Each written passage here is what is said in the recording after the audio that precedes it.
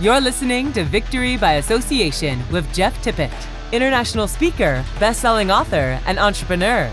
This is the podcast exclusively for association executives and members.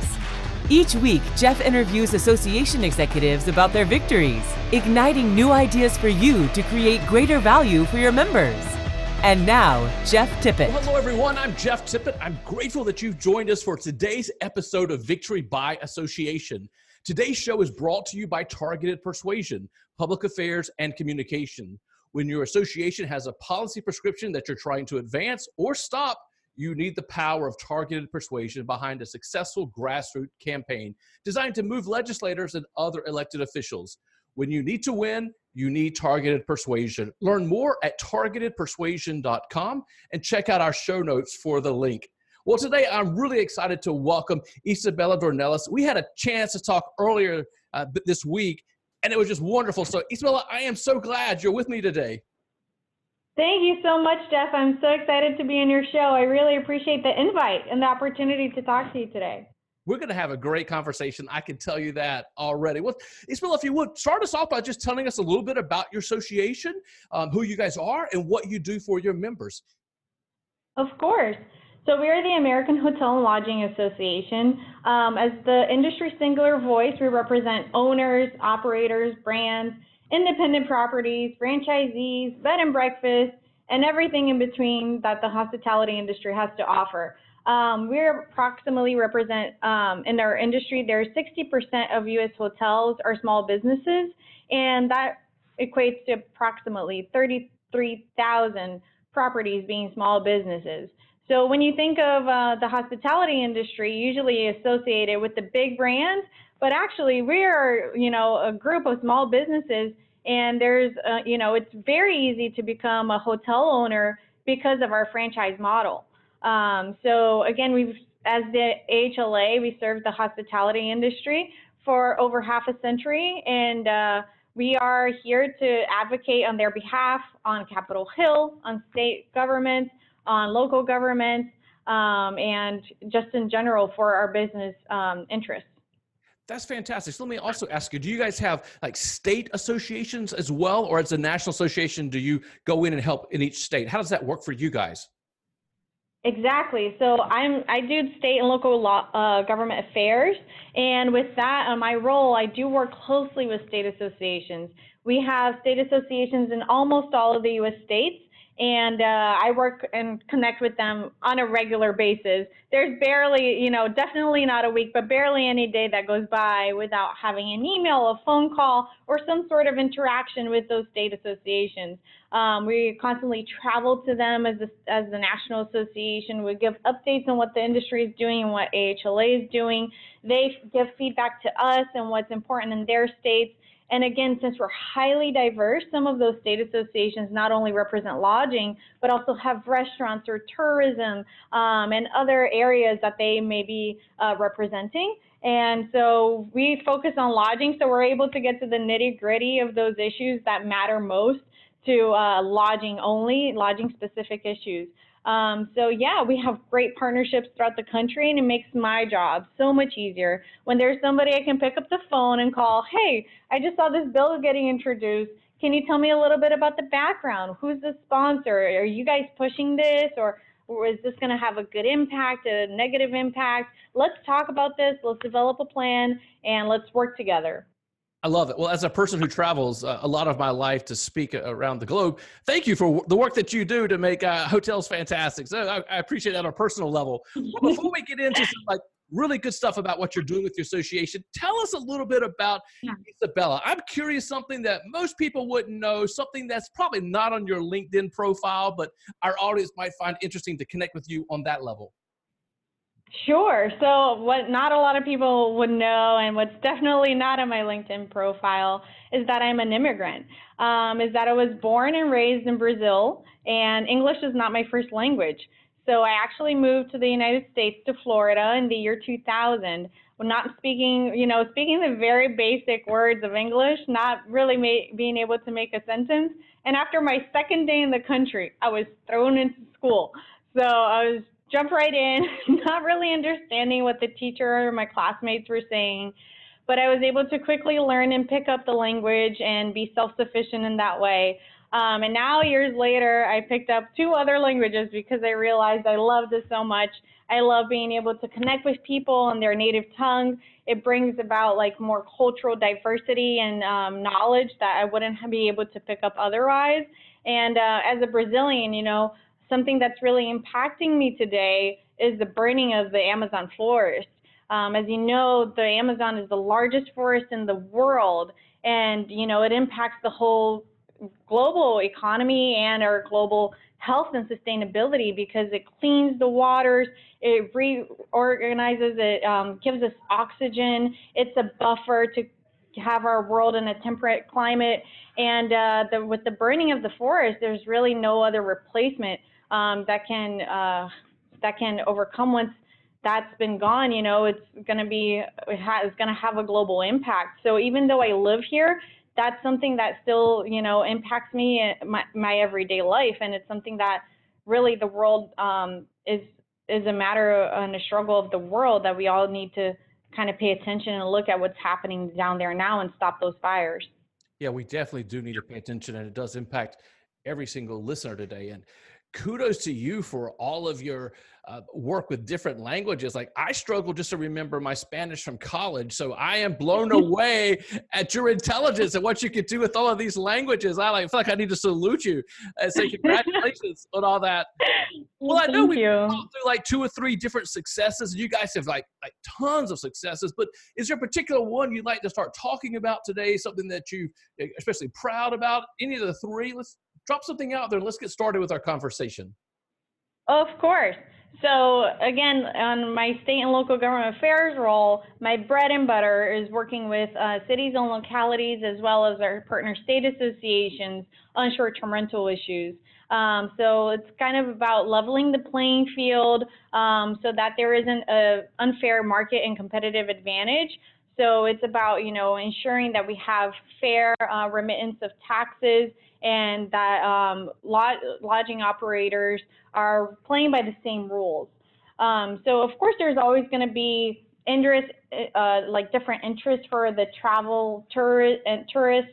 And, when you're traveling, people are looking for different experiences, different things, and that's offered by the short-term rental industry. However, we do realize that there needs to be a level playing field. Like Hilton and Marriott are our biggest members, and they're competing against each other day in and out. However, they're playing by the same rules. They all have to remit taxes. They all have to submit to the same type of compliance. They have safety inspections that they go through. They have multiple licenses and taxes that they have to remit to the state and city authorities in order to be in legal standing with the city and the state. And so this is one of the biggest victories that we've seen is how cities across the country have now introduced and passed short-term rental regulations.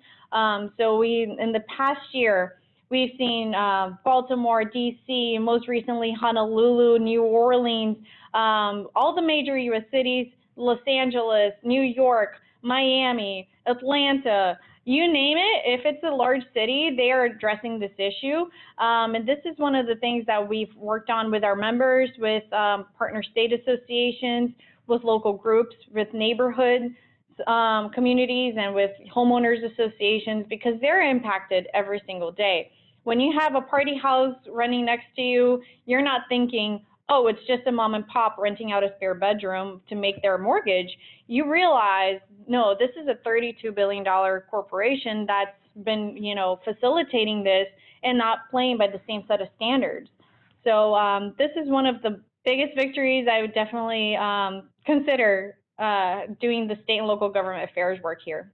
That's a huge list of municipalities. Mm-hmm. Congrats on all of your successes and such major cities as well that you've tossed out there. Well, let me ask you this: are you finding success mostly like delving down, going straight in at the municipal level, or do you look for success at the statewide level, or is it a combination of both, or what's helped you find the success that you found? It's definitely been a combination of both. So as you can see, the cities are the ones who do zoning regulations. And so if you have a party house next to you, you're not going to be calling City Hall in a Saturday like late at night, you're going to be calling your local law enforcement. You're going to be calling those first responders in your area. So that's why we've seen action taken by the cities come first. However, there are states now that are looking at this issue. So, for example, Massachusetts this past year, last year, implemented and passed a bill to have statewide registration. So the platforms and all the platforms must have a number within each host listed on their website of their registration number with the state. So we've seen that being able to be successful and happen throughout states in the U.S. Massachusetts is just the latest and the greatest, but there's been multiple other states.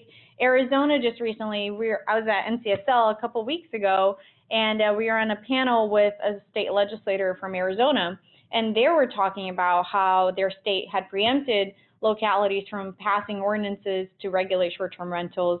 But this past year, they revisited it, and they allowed now localities to have some sort of control because they realize it's becoming a nuisance to communities in their state. And it was passed by the legislature, signed by the Republican governor. So we're seeing this issue come across both cities, local level, with counties, and in the state level too. Fantastic. Let me ask you this. As you're working on the regulations and things that you're working to pass there, talk to me a little bit about your members, and if you have, and if so, how, and what have you done? Do you use your members and your local people to build relationships with the elected officials, with their city councilors or their city commissioners or whatever they happen to be called in that municipality? Do your members play a role in that, or is it just you guys? Or tell me a little bit about what you're doing in that space with relationships. Right. So actually, it's more of a grassroots effort. It's actually, our members are not deeply engaged because they're not the ones getting impacted first. The ones who are getting impacted first are your neighborhood. If all of a sudden your neighbor has an Airbnb and you don't know who's coming in and out, you're the one who's getting impacted. So actually what we've seen with, especially across cities, is that the communities themselves are the ones reaching out to their elected officials. We're actually, I'm only one of two in their state and local team. So there's no way we'd be able to be everywhere. We have a limited budget, limited resources, especially compared to the size and growth and depth of the short-term rental industry. So what we're seeing is just like an organic process of these neighborhoods and these communities reaching out to their local officials. And because local officials have more interaction with their constituents than, for example, a state legislator, they're hearing and seeing the impacts in their communities.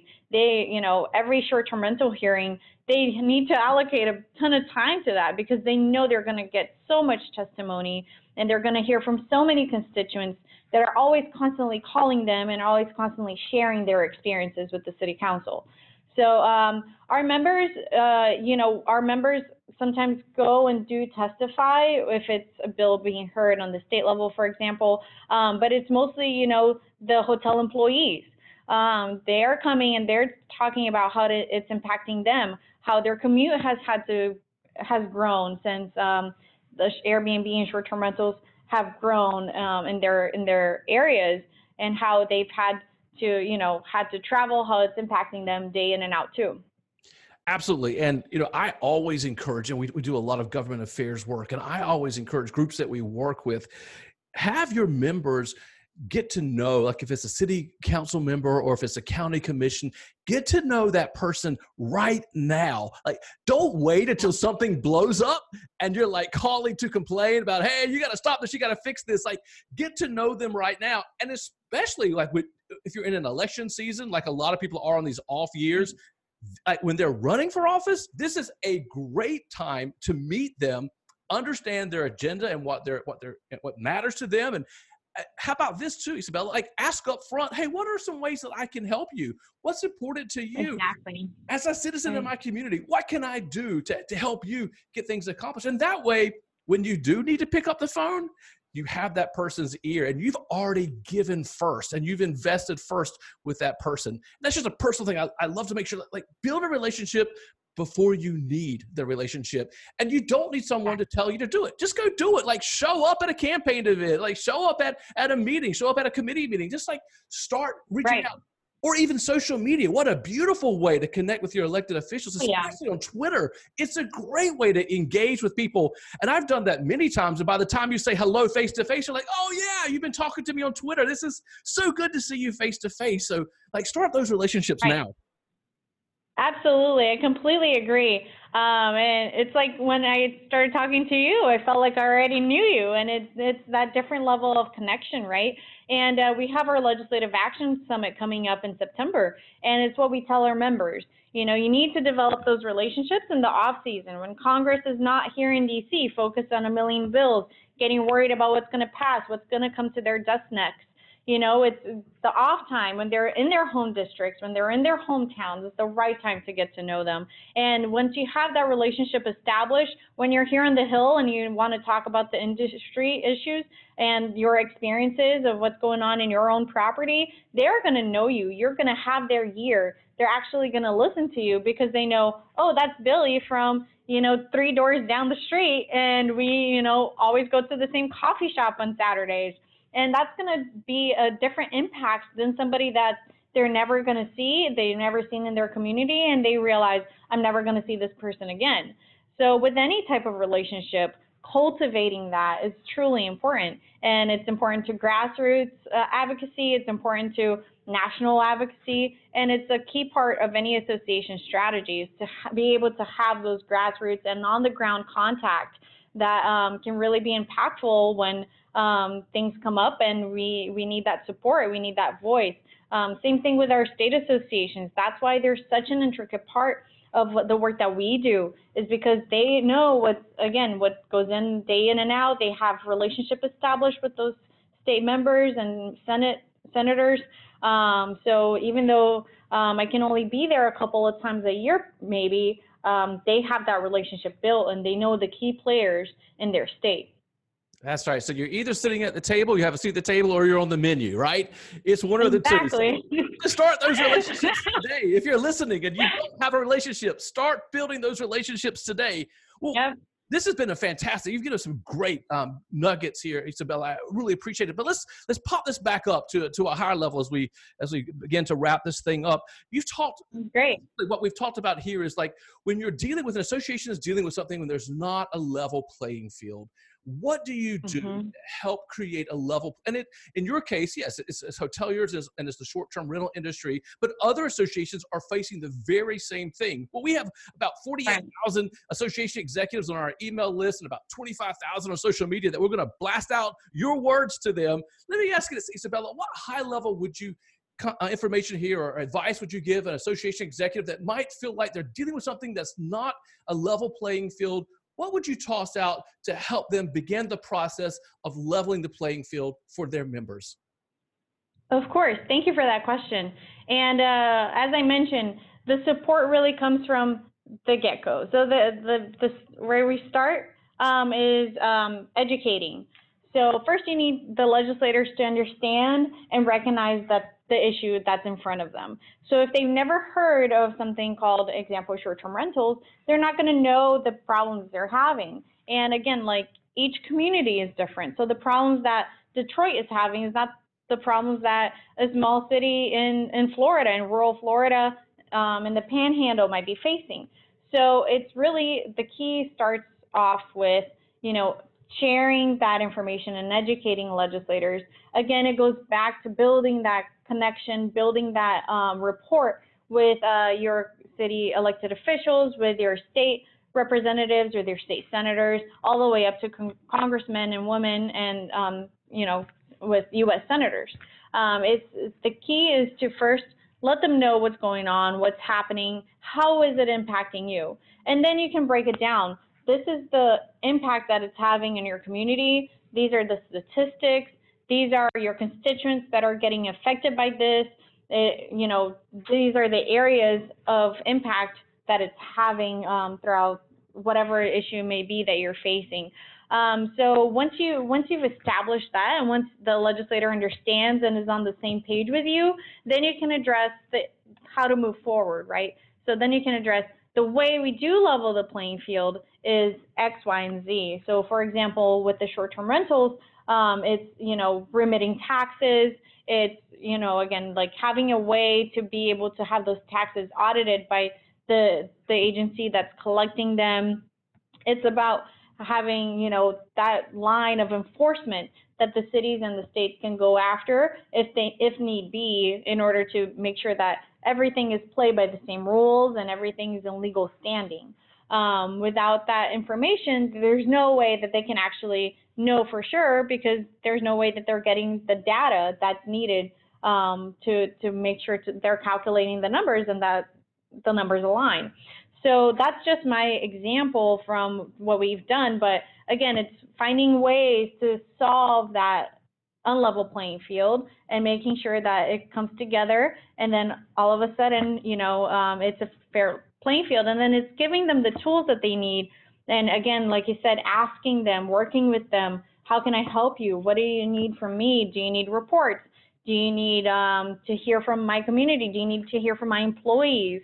What is it that you need in order to achieve, this goal? So it's really key about developing relationship with your elected official is the very base, and then you can build on it from there, and then you can think, oh, I actually never thought that I need the numbers of, affordable housing in, DC. And then all of a sudden you start collecting that data, you're able to give it to the council, and the council can use that as they're talking about it. They can see the real numbers, they can have something to point to, and then it becomes more concrete. And then it's more likely to be able to pass whatever legislation you're working on, or just in general establish that fair playing field. Fantastic. And I promise all of our listeners this: if you sit with an elected official and ask the question, hey, what can I do to help you? I promise you the whole thing's going to flip around. They may even pause, and their jaw may drop for a second. They're like, what do you mean? You're willing to help me? Because that doesn't happen often. Well, this has been fantastic. Before we head out, Isabela, every association has a lot of volunteers that make things happen. Mm-hmm.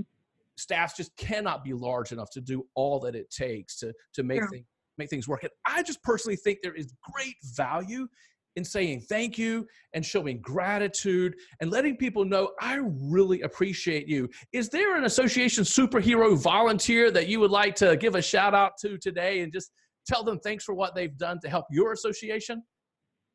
Of course. I can think of a million volunteers and people who are superheroes for us. In particular, I wanted to give a shout out to Ace Coleman. He works here at our offices, and he's, a fantastic colleague. He always brightens our day. If we're having a staff meeting, he'll throw in a joke and break up the silence and the ice of being focused and worrying about all the things we have to accomplish. He's definitely been a superhero to all of us here in the office. Everybody loves Ace. I personally have been impacted by Ace. If it's a cloudy day, I know that I can go talk to him and he's going to be able to cheer me up. And he just builds that morale. And it's those people that shine in every single day and everything that they do and they say that really become impactful and helpful in creating change. Our industry is an industry of people serving people, and this is really the spirit that ACE brings not only to our staff but to our industry, and it's something that we see reflected day in and out when you come into a hotel and you're welcomed by that warm hospital, and you get that warm hospitality, that feeling, that just warms your heart. You just feel comfortable, and you're able to feel at home even though it's your temporary home. So this is definitely one of our superstars here. He's been in the association for longer than I can count, and that's who I love to give some recognition to. That's fantastic. Well, Isabela, let me ask you this as we head out. How can people find you? What's the best way to connect with you?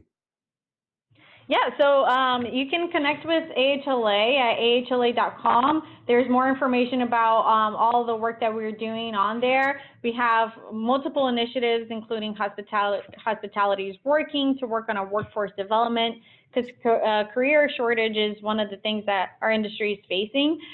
There's also a new campaign that we launched called No Room for Trafficking. You can go on there and learn more about how the hospitality industry is working to have all employees trained, and we want to see we want to see trafficking, human trafficking eradicated, both labor and sexual trafficking. And you can connect directly with me on LinkedIn. My LinkedIn is just my first and last name, so Isabela Dorneles. And you can find me on there really easily. I'm really accessible. You can send me a message. We can ask questions, and also via email at and then my last name, DORNELES @ahla.com. That's fantastic. And we'll add all of those to our show notes today. Isabela, thank you for being my guest. And thank you all for listening today and being part of this fantastic discussion. My gift to you is a free chapter from my book, Unleashing Your Superpower. This chapter is on crafting a simple message. And with all the stuff like Isabela's talked about today, talking to your elected officials, you have to know how to craft a simple message that they can understand. And this chapter from my book gives you 4 ways to do that, a proven system to craft a message that will help persuade your audience. It's free. Just text the word to persuade to 66866. Persuade to 66866. And I'll see you all next week as we discover another victory by association.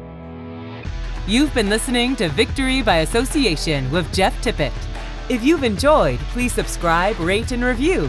Be sure to check out the show notes for links relating to this episode. For information about becoming a sponsor or guest, please email podcast@jefftippett.com.